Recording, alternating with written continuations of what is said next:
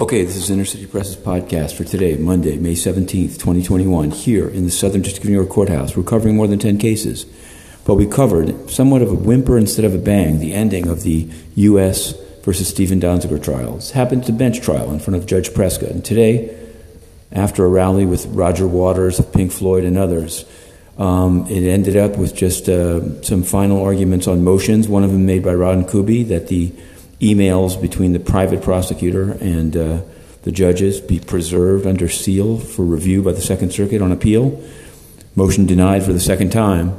Afterwards, Inner City Press asked Kuby in a press conference outside the courthouse if he thought the Second Circuit could, in fact, reach back and get those emails. He said it could be remanded for that and that it seemed strange that they wouldn't have preserved them for appellate review.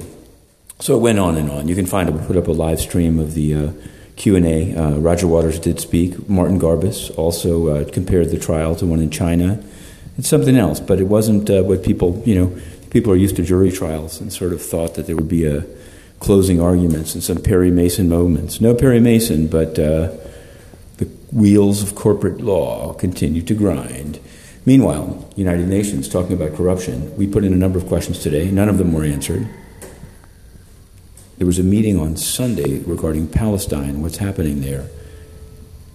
Nothing was accomplished by the UN, of course. Antonio Guterres appeared on a plush couch, and it now appears that he did it from Lisbon, Portugal, his home, to which he's retreated many times during the pandemic on the public dime. We asked today in writing how many times and at what cost. Of course, no answer. Is it acceptable?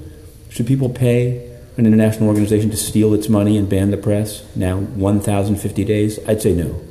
Inner City Press, the 2-minute drill, to be continued. Matthew Russell Lee.